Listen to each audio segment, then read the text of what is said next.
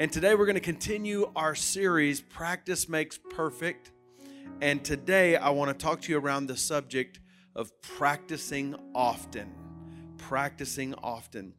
You know, this idea of practice makes perfect is not, we're not thinking of it in the same sense that it's thought of in secular terms or in worldly terms. When we say practice makes perfect, what we're saying is there is a peace and a joy and a contentment in our life that comes when we practice the principles of the Word of God. That when we really get into this place of practicing God's will, practicing His presence, practicing being in tune with Him and allowing Him to manifest His will and purpose in us, that with that comes peace. And I was talking to a friend just yesterday, and he was quoting to me in Proverbs where it says, God will give you that peace, He'll give you that love, He'll give you that joy, and He won't bring sorrow with it. And so it's very important that we understand that there is a place we can be in Christ that peace comes with it. Not that worldly peace where we just think that means calm with no outward troubles or circumstances around us. No, this is a supernatural peace that comes regardless of what's going on around us. Whether things aren't going well, whether everything is tumultuous, whether maybe we don't feel well, we can still have this inward peace, the absence of that inward conflict. So we believe that the perfection of the Holy Spirit and the perfection of God can invade our lives when we practice the principles of His Word. So let's take our text this morning and we'll continue this study. And today I want to talk to you about practicing often. Well, we've talked about practice making perfect. Now, last week we talked about you can't just practice, but you have to practice right. And if you haven't heard that message, go back and get the podcast. But then today we're going to talk about practicing often. So let's take our text, Philippians chapter 4, verse 4 through 19. Everyone read it with me. Rejoice in the Lord always. I'll say it again, rejoice. Let your gentleness be evident to all. The Lord is near. Do not be anxious about anything, but in every situation, by prayer and petition with thanksgiving, present your requests to God, and the peace of God, which transcends all understanding, will guard your hearts and your minds in Christ Jesus. Finally, brothers and sisters, whatever is true, whatever is noble, whatever is right, whatever is pure, whatever is lovely, whatever is admirable, if anything is excellent or praiseworthy, think about such things. Whatever you have learned or received or heard from me or seen in me, put that into practice, and the God of peace will be with you. And we want to take a subtext today, Philippians chapter 4, verse 10 through 13. I want you to read that with me, if you will. The Apostle Paul said, I rejoiced greatly in the Lord that at least you renewed your concern for me. Indeed, you were concerned, but you had no opportunity to show it. I'm not saying this because I'm in need, for I have learned to be content, whatever the circumstances. I know what it is to be in need, and I know what it is to have plenty.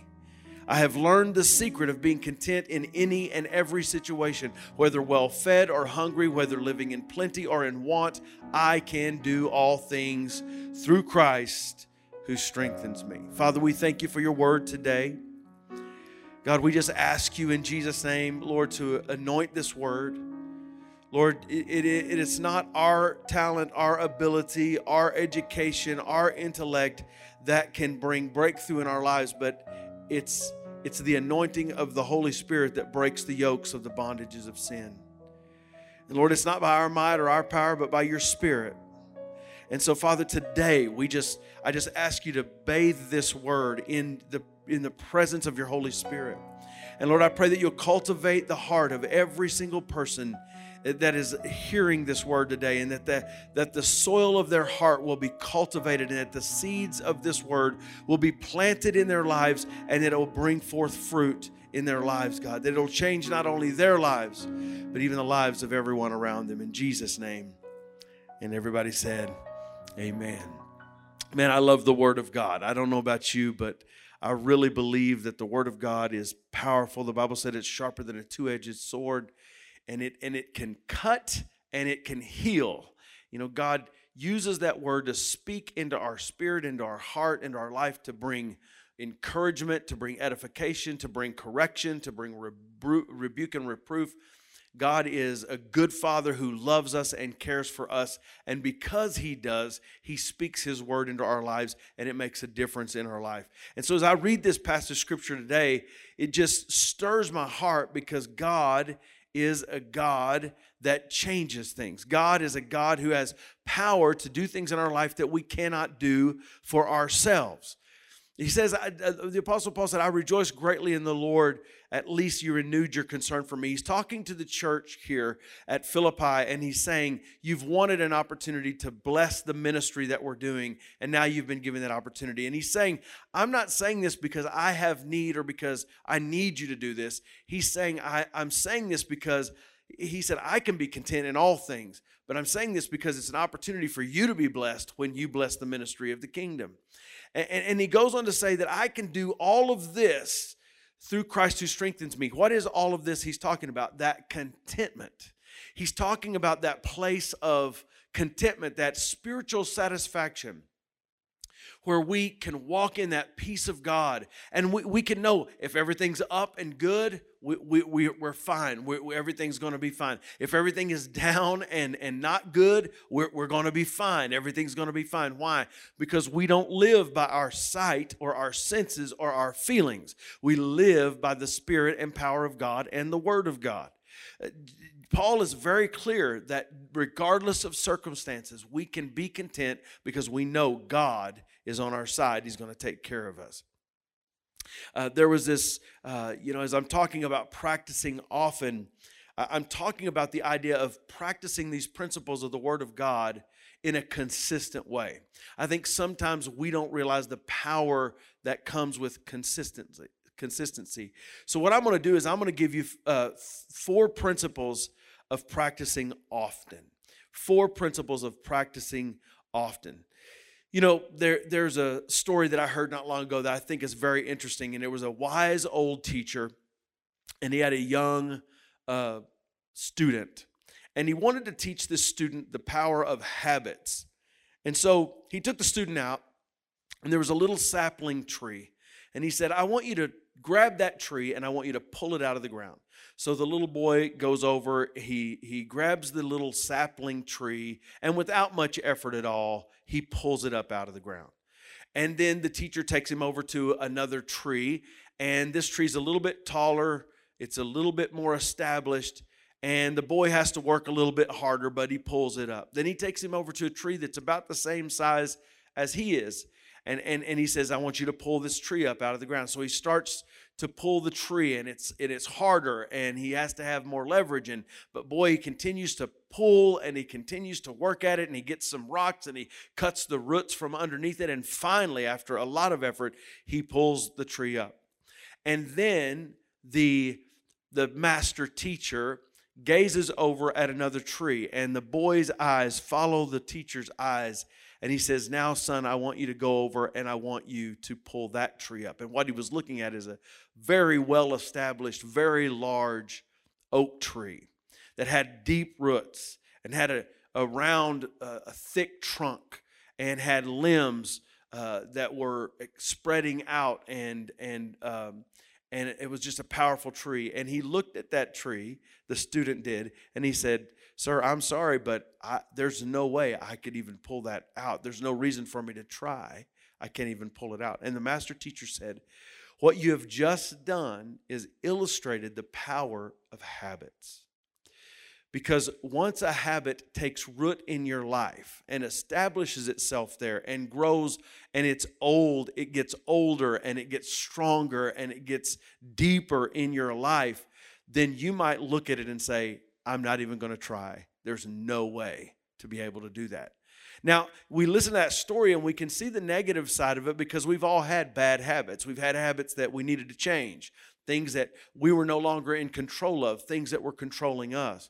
However, you can also look at this from a positive perspective, because when we establish habits in our life that are good habits, and we allow them to grow and take deep root, and they become aged in our life, then what happens is it's very hard for those to be broken as well. It is very powerful for us to establish the right kind of habits in our life to be able to be that growing, maturing, developing Christian. I'm just going to tell you the truth. A lot of times when we think of the word discipline, or we think of the word work, or we think of the word practice, all of these words seem very, in our culture, in our Christian culture, seem very legalistic to us. Because we have spent so much time understanding and getting a revelation of grace in that we cannot be saved by our works because we don't want men to boast. The Bible says you are not saved by works, you're saved by grace through faith, lest any man should boast and say, I saved myself. I saved myself because I'm so good, because I did good. Because there's no one righteous, not even one, until we come to a relationship with Christ. So as it pertains to salvation or being born again or coming into a relationship with Christ, no, we cannot work for that. That's a free gift that can only be given to us by God. And when we ask for it and we confess the Lord Jesus as our Savior and we ask Him to come into our life and forgive us of our sins and we declare that He is the Son of God and God raised Him from the dead, then there's a regenerative thing that happens on the inside of us. And it's not something we do, it's something He does. But in that very same passage of Scripture in Ephesians chapter 2, it goes on to say that even though we're not saved by works, we are saved for good works. In other words, Jesus is saying to us that even though you can't get salvation by developing and disciplining and changing and doing all of that, after you are saved and your heart is regenerated, the whole path now is for you to discipline yourself according to the Word of God. Can I just ask real quickly if we even understand what the word discipline is and where it comes from? Discipline just is the action of what disciples do. We are disciples of Jesus Christ. We are followers of Christ. So what do disciples do? Disciples are people who are learning and they're developing in the ways of their master teacher. And our master teacher is Jesus Christ, the Yeshua HaMashiach, the great Messiah. And He is teaching us how to live our lives in a way that is effective and impacting. And we are to become like that. And it takes discipline for us to do that. And discipline is established on a basis of habits.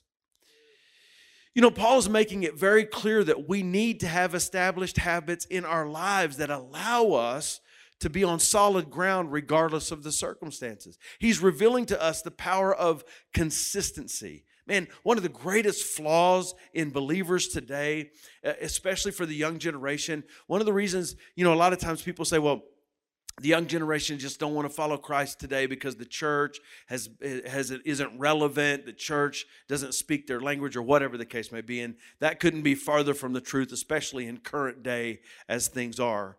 And the truth is the Bible is always relevant, no matter if our methods are relevant or not. But and I believe in having modern methods that help reach the young. But I'm going to tell you what's hurt the young generation more than anything else. It's been the inconsistency of the generation that has gone before them in spiritual things. It's been this almost hypocrisy of I'm going to speak certain things, but I'm not going to do those things that I'm speaking. That's the inconsistency that has caused this disillusionment that is in this generation to say, I don't even know if this is real. It's important that we as believers get this understanding that that God is wanting us to establish these positive habits. He's wanting the Word of God to take root in our life and begin to bear fruit in our life. There is power in consistency, and He's showing us the power of not just practicing and not just practicing right, but He is showing us the power of practicing often. I was reading a book this week, and an example was in that book of consistency and the power of consistency. And I don't know if you know who Larry Bird is, but Larry Bird's one of my favorite all-time basketball players. He was a Celtic, which is not one of my favorite teams, but he made that team. And during the time he played for that team, it was an unbelievable team. And even though they weren't my favorite, I love that team because just their tenacity and their just absolute rugged, raw way of playing basketball. And partly so because he was that way. He wasn't the most talented. He wasn't the most graceful. He wasn't the most whatever you want to say as far as a basketball player goes, but he is historically one of the greatest NBA basketball players to ever play the game. And the reason is because he was consistent, he was disciplined, and he knew how to practice right, and practice often. I remember hearing, one of the great rivals of the Celtics at that time was the Los Angeles Lakers, and that would have been when Kareem Abdul-Jabbar played for them, and Magic Johnson, and all of those guys, and when they had this team that was just unbelievable, and there was this conflict, and Larry Bird and Magic Johnson ultimately became friends, but they were not friends at first, and they were very competitive towards one another. And I remember hearing an interview, and Larry Bird used to put on this kind of facade where he was from French Lick, Alabama, and he said he would call himself the hick from French Lick, and he said, Magic Johnson said, if you ever started believing that, you are about to get the whooping of your life, because he was not that at all. He was so good at basketball, but he just acted like he wasn't a really big deal. Now, let me tell you why he was so effective, what this example was. In high school, Larry Bird, before he would go to school, would go out in his yard or in the gym or wherever he was, and he would shoot 500 free throws every morning before he would go to school. Now think about that. A high school student, before he would go to school, he would shoot 500 free throws. And then he was ultimately known as one of the highest percentage free throw shooters in the NBA, probably still today. As Michael Jordan is very similar. He would shoot free throws, and he had a certain amount of free throws that he had to make before he would stop. And because of that, I think his percentage was in the mid-90s of free throw shooting. Now, listen, that's unbelievable. But why? Because they practiced right, but they practiced often. They were consistent. So I want to give you four principles of practicing often, how this practicing often works. And these aren't from a secular mindset. These are from a biblical mindset. And I want to tell you that I'm not just telling you to practice good, positive principles. I'm talking about principles from the Word of God. Your life can be what you want it to be. Can I tell you something? Your life can be the purpose and will of God in your life. You know, a lot of times I think we have this kind of defeated mindset. Well, I've just got all these problems. I got all these situations. I don't know if I'm ever going to be, I'm just not perfect, and I'm just nobody. And all of that may be true to some extent. But God has a purpose for us, and if He has a purpose for us, then He intends for us to accomplish that purpose. And if He intends for us to accomplish that purpose, then He will equip us and empower us to be able to accomplish that purpose. God's not going to give you a purpose and then not help you fulfill it. So in our mind, we have to start thinking, no, God will help me to mature as a believer. God will give me power over sin. God will help me to become the person that He wants me to become. God will use my life to make a difference, not only in the life of my family, but the life of my neighbors and the life of my community and the life of my nation and world. God will use my prayers. God will use my talents. God will use my abilities, because He's made me to be a conduit for His purpose and His will. And the way that happens is by me engaging with His Word and engaging with His presence and engaging with His power to allow Him to manifest His will and purpose in and through me. It's why Jesus told us to pray, Our Father who art in heaven, hallowed be your name. At your kingdom come, your will be done on earth as it is in heaven. Some translations say it this way: as it is planned in heaven, let it be manifest on the earth. That is how we want to live our lives. But in order for us to do that, we're going to have to kind of take the principles of the Word of God that Jesus lived by, the principles of the Word of God that the disciples lived by, or that He taught the disciples, the principles of the Word of God that the apostles lived by, And we're going to have to acknowledge and realize that they were no different than we are in the sense of they were men, they were human, they had flaws, they had weaknesses. They were women who were flawed and weak, but also strong and powerful. These people were just like we are today. They had the same issues, they had the same circumstances, they had the same all the same thing. Well, we have technology that's different today. Well, maybe it is. Maybe technology is different, but nothing's really truly new under the sun, because the nature of man will all be the nature of man, always, and the nature of God will always be the nature of God, always. And so things aren't as different as you might think.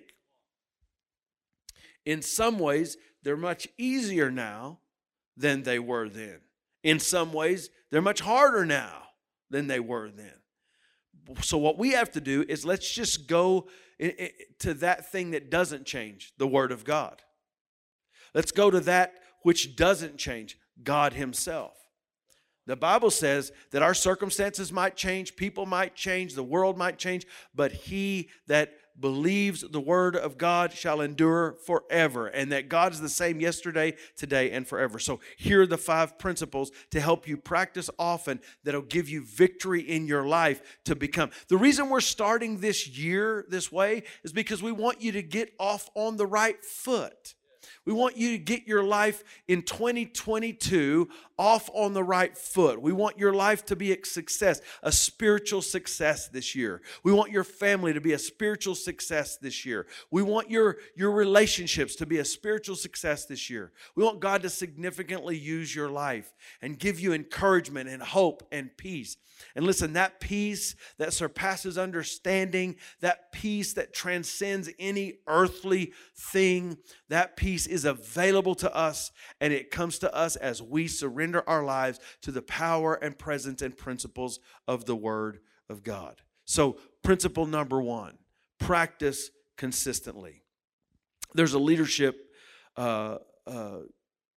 teacher, kind of guru named Darren Hardy.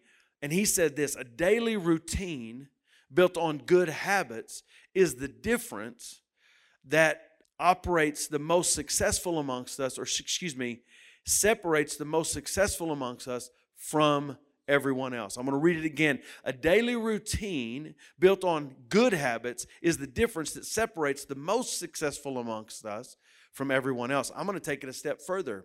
The daily routine built on good habits is the difference that separates the most significant amongst us from everyone else. See, we're not just wanting success, because success is about us. It's about personal things. It's about me doing something where I've achieved something for me. But significance is when you begin to add value to others, when God's able to use your life to make a difference not only in your family, but in all those around you and in the world.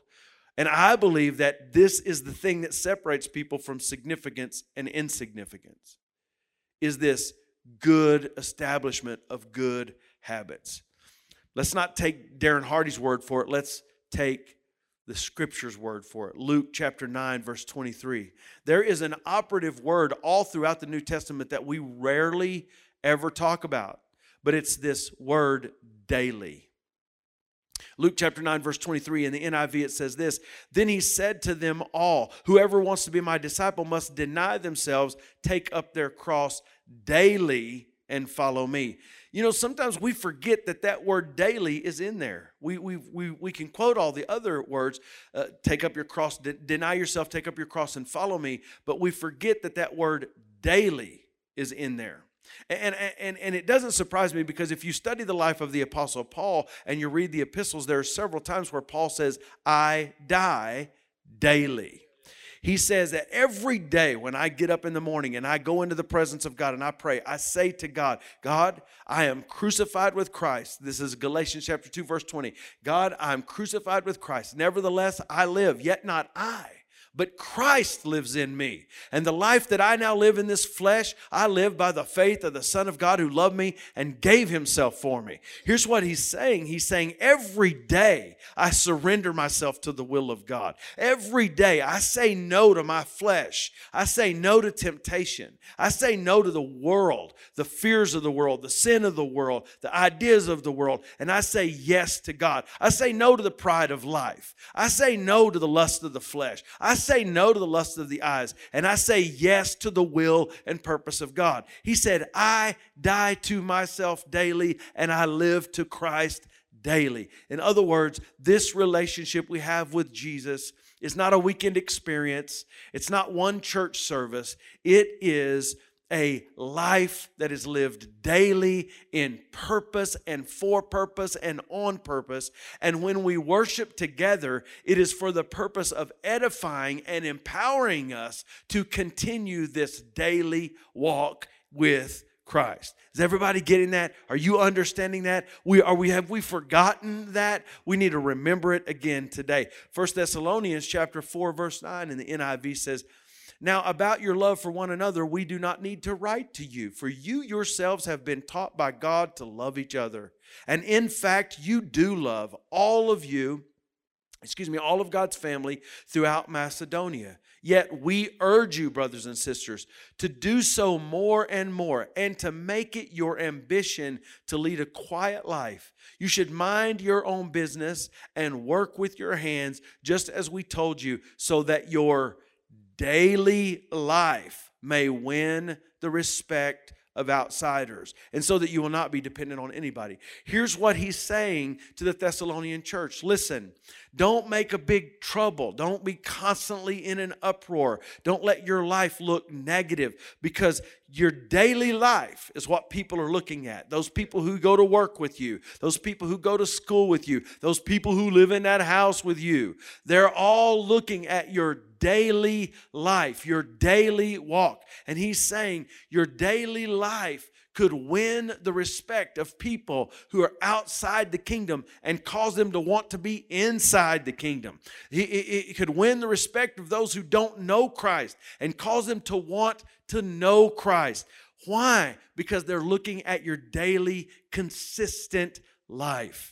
It's important that our life isn't up here spiritually one day and down here spiritually the next. It's important that we aren't moved by our circumstances to where we're devastated one minute and we're overcoming the next minute. We need to have that even, consistent daily walk with Christ, like the Apostle Paul say, I'm content. When things are going great, I'm content. When things are going hard, I'm content, because I'm not finding my contentment in my circumstances, but I'm finding my contentment in my Christ. I am finding my contentment in my Jesus, because he loves me and he cares for me. Acts chapter 2, verse 46 through 47 in the New International says, every day they continued to meet together in the temple courts. They broke bread in their homes, and they ate together with glad and sincere hearts, praising God and enjoying the favor of all the people. And the Lord added to their number daily those who are being saved. Now, I want to draw your attention to two key sentences in that passage of Scripture. It first says in Acts chapter 2, verse 46, every day. They continued in the temple and in homes. So here's what that meant, that every day there was some kind of expression of worshiping the Lord. Whether it was with their family, whether it was with some friends in a small group, or whether it was going to the temple, every day they committed to the Lord. Every day they worshiped the Lord. Every day. We live in a culture and a time where we have minimized our gatherings of worship. Now, I'm not suggesting that we should meet in church every week, every day. But I am wanting us to notice that we have lessened our commitment to gathering together in the church. And the Bible saw this coming, because the Apostle Paul said in Hebrews that even as the end times come, we should gather together much more, not doing like some who have stopped gathering together. We need to be more committed and more consistent in our daily walk with God. With our weekly worship, where we come together with other brothers and sisters in Christ. But that's not the most important. That is the time to be empowered. That's the time to be engaged, that's the time to be edified, but only for the purpose of us walking outside the four walls of the church and outside the four walls of that small group and going into our world and living for Christ daily. Because every day they continued, every day they lived for Christ. And as a result, God added to the number of the church daily. Is it our desire that the church grow? Would we really sing like that new worship song, God, build your church? Do we understand what the requirements to us are if God does build His church? We need to understand that God wants us to live a consistent life, practice the principles of His Word, not just sometime, but all the time. Not just one day a week or one weekend every other week or one time we get to. No, He wants us to love Him every day. He wants us to seek His face every day. He wants us to be in His Word every day. He wants us to be blocking out time for Him every day. And most importantly, He wants us to be expressing His love, His grace, His goodness through our lives every day so that those on the outside will look and want to be on the inside. Acts chapter 16, verse 5 says, so the churches were strengthened in the faith and grew daily in numbers. Again, we read it again and again, this word daily. You know, running was a drudgery for me. When I started back running, I talked about it a little bit last week, but when I started back running, it was a drudgery. I didn't want to do it because I had gained a lot of weight and I was way out of shape, and I used to be able to just go run as far as I wanted to run. But when I started back, it was horrible. I mean, I couldn't even run a mile without stopping. I couldn't breathe. My knees hurt. My shoulders hurt. And I felt like I was just barely moving. And then after I did that one or two times, I was fighting myself every day to even do it. I don't even want to do it. It's a drudgery. And I say it this way, running was a drudgery until it wasn't. And here's what I mean by that. There is a certain place that I got into and that I am at now, that if I don't run, I feel, I start getting, it's almost like I'm addicted to running now. Like I get this feeling, oh, I need to go run. If I feel a little stress building up, I need to go run. If I feel like that I just need some energy, I need to go run. When I'm feeling a little tired and I think, man, I don't know if I want to do it. No, something in me goes, no, I want to run. Now, the reason that happened is not because running's any easier now than it was. Any runner will tell you that first mile that you run, it doesn't matter how good a shape you're in. It still stinks, that first mile. You're like, man, what am I doing? But the truth is, good habits in our life start out as a drudgery, but then they become a blessing to our lives. And that's what the power of consistency does. It creates second nature habits. In other words, you start doing things because it's just second nature. You're no longer trying or having to discipline yourself, but because you've consistently disciplined yourself to study the Word of God. Now you can't wait to get in the Word of God. Now it's just natural. If you accidentally miss a day, you're like, man, I think I need to get in the Word. I find myself sometimes if I missed a morning and somehow maybe an emergency happened or somebody needed my attention and I missed my time in the morning, I'll find myself at night going, man, I need to get some time alone with God. A daily denial of self will result in a daily embrace of God's will. Remember, it's that stop-start principle. A daily denial of self results in a daily embrace of God's will. When you deny one thing, you're embracing another thing. A daily taking up of your cross or purpose, God said you have a purpose just like Jesus had a purpose, and a daily taking up of that purpose results in a daily of accomplishing the will of God in our lives. A daily commitment to follow Christ results in a daily overcoming of following the world and people's approval. You know, if you're really fighting sin in your life, you're really fighting doing what the world wants you to do, if you're really fighting temptation and you don't seem to be winning, you need to start a daily commitment that intentionally follows Christ. I want to intentionally do the will of God today. I want to pray the will of God into my life. I want to declare the will of God in my life. I want to read the Word of God in my life. A daily overcoming of following the world and people's approval will happen if we commit to following Christ in an intentional way. Daily, consistent practice of the principles of God creates the habits that we need that will cause that thing to become second nature to us. It'll create a pattern in our lives that's positive. And can I just tell you something? It's very important that you get this and that I get this, that when we're growing, and we need to grow, when we become a Christian, but then we start maturing, what's happening is the leader is changing. That our flesh used to be in the lead. Our carnal nature, our desire for sin used to be in the lead. And when that's in the lead, it creates all kinds of problems for us. Our mind is skewed. Our thinking is skewed. But when we allow our mind to be renewed by the Word of God, because we make that habit of continually being in the Word of God, continually seeking the face of God in our lives, then what happens is your spirit gets in the lead. And instead of your flesh leading you, your spirit starts leading you. And when your spirit starts being fulfilled by the Word of God, what does it want? It wants more.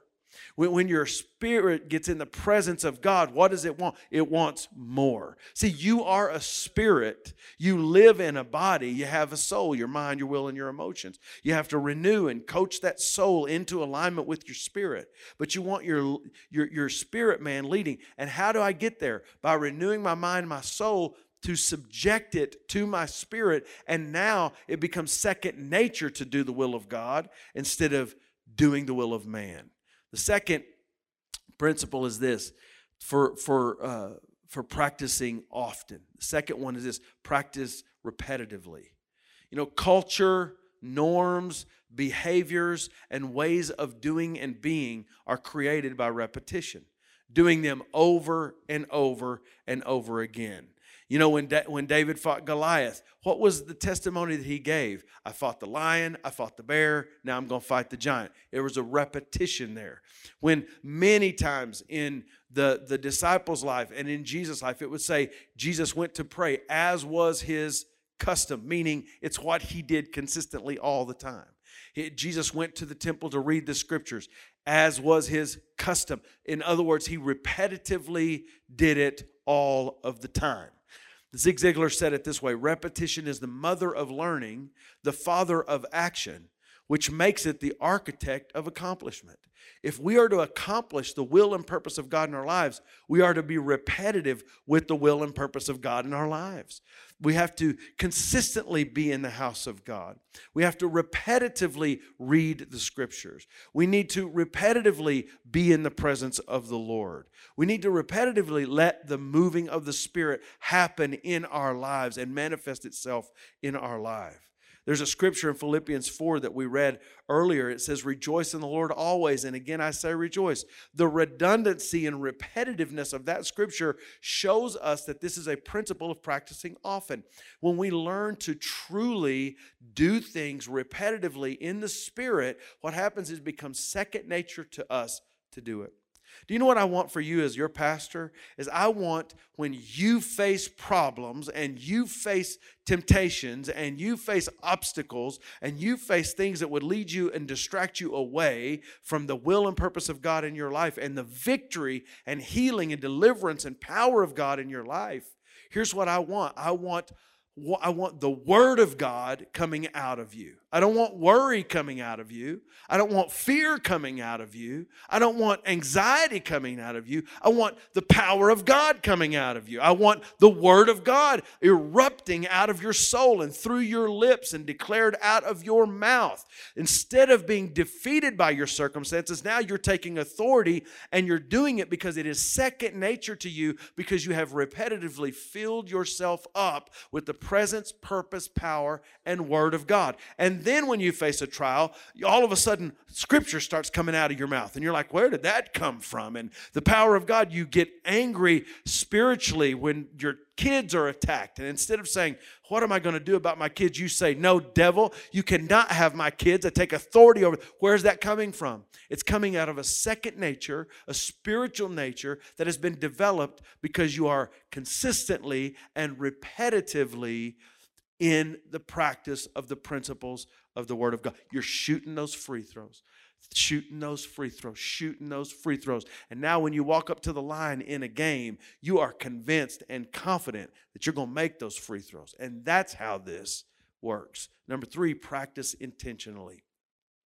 I've talked so much about intentionality in this church, so I don't need to spend a lot of time here, but I just want to tell you this. No success in any way, spiritual or otherwise, comes outside of intentionality. We so much of the time don't live our lives by faith, we live it by fate. In other words, we allow life to just happen to us. And we almost will say, that's the will of God. Whatever happened to me, that must have been the will of God. No, that's not the way the will of God works at all. The will of God has to be sought out. It has to be prayed for. It has to be welcomed and invited in. And then the will of God can be manifest in our lives. But if we just treat life with however, whatever, and que sera, whatever will be, that's not the will of God. That's not the purpose of God. And your life will not be spiritually successful if that's the way you live it. The way we need to live it is by pursuing the purpose of God and then allowing the purpose of God to be manifest in our life because we've submitted ourselves to it. We've said, God, I know I've got certain desires in my life and thoughts that I want to do. But what I'm asking you to do, line my thoughts, my will, my desires up with your will and your purpose and manifest that in me. In order to grow and develop in our faith, to mature as believers, to overcome temptation, to have personal spiritual victory and peace in our lives, we must be intentional about practicing the principles of God. You have to do it on purpose. See, you were born for purpose, on purpose in the kingdom of God. And you have to approach the kingdom of God on purpose, for purpose. The 4th principle is this: to practice often. Number 4, and this is probably one of the most important ones. You have to practice persistently. You have to go for it every day. And I'm just going to tell you, you're going to face obstacles. You're going to face trials. You're going to face issues. You're going to face times where the devil opposes you himself and stands right in your face and says, you can't do this. You can't accomplish it. Look, nothing's coming together. Nothing's going to happen. Look at this. God's left you out here by yourself. Is he even around? I've just been reading through Job. One of Job's mistakes was he misinterpreted what was actually happening to him. That it wasn't God punishing him or doing this to him, but it was the devil attacking him. And God was available to him. God wasn't being ugly to him. God trusted him. And because God trusted him, he allowed him to face the trials that he did. And those trials created character, which created persistence in the life of Job. And we need to understand, we need to be persistent. When you face trials, sometimes trials that come because of your own choices. Sometimes trials because they come for something you had no control over. We need to understand persistence is key to being consistent and intentional and becoming everything that God wants us to become. Martin Luther King Jr., when he was trying to get everybody to come and stand with them, to stand against the tyranny that was happening at the time, for civil rights and for equality for African American people, he said this in one of his messages, and it's an often quoted saying of his. And I want us to hear it, but I want us to hear it with new vision today. I want us to hear it with new thinking, spiritual thinking, because when we face obstacles and problems and issues that get in the way of us becoming what God wants us to become, that get in the way of us walking in that perfect peace of God, here's what we need to remember. He said with fervor, he said, if you can't fly, then run. If you can't run, then walk. If you can't walk, then crawl. But whatever you do, you have to keep moving forward. Listen, it doesn't matter the problems that you face. It doesn't matter how big or how small, how significant or insignificant. It doesn't matter how devastating or how overwhelming it might be. Just make up your mind. that you're going to allow tribulation to develop you and to help you grow, that you're not going to let it stop you, and you're not going to give up, because we know that those who will not faint will receive the blessing. That's what the Bible says. God is not mocked. Whatsoever a man sows, that shall he also reap if you do not faint. Just don't give up. Just refuse to give up. Just decide, I will not give in. I will not give up. I am spiritually resolved that no matter what comes my way, no matter what difficulty I face, no matter what devil wants to step in front of me, I am filled with the power of the Spirit of God. I am walking in the manifestation of the word and will of God, and I will not stop. If I'm stopped in my running, I'll start walking. If I'm stopped in my walking, I'll start crawling. If I'm stopped in my crawling, I will do whatever I have to do, even if I have to get somebody else to carry me across the finish line. I will not quit. Romans chapter 2, verse 6 through 7 says this: God will repay each person according to what they have done. To those who by persistence in doing good seek glory, honor, and immortality, He will give eternal life. Listen, I'm closing. I just want you to hear me when I say we're going to all face obstacles to the peace of God in our lives. We're going to face obstacles to that spiritual maturity developing in our lives. We're going to face obstacles to that growing and becoming everything God intends for us to become. But if we are to become powerful believers, if we are to walk in His supernatural peace, then we must practice often with perseverance. And the attitude we practice with is perseverance. We'll not be moved. The Bible says that we should be established, always abounding in the work of the Lord. We will not be moved. We will not give up. We will not stop until we arrive at our spiritual destination, which is heaven. Practicing often means to practice consistently. It means to practice repetitively. It means to practice intentionally and persistently. And as we do, I'll make you a promise. If you do this with a sincere heart, it will build foundational habits in your life that will cause your daily Christian life to be second nature. And I'm telling you, if you'll just do this, if we'll just remember again what it really means to be a disciple of Christ, if we'll just remember again what it means to follow Him, I'm telling you right now, the results will be life-changing. The results will be life-changing for you and for those around you. Amen. Father, we thank you for your word today. I mean that sincerely, God. I thank you for your word today because it has inspired me. It has anointed me. It has touched my life this morning as I've declared this word. And I pray that Lord, we'll get a hold of it. I pray that we'll embrace it. I pray that we'll use it in our lives, God. Change us, and through us, change the world. In Jesus' name, amen.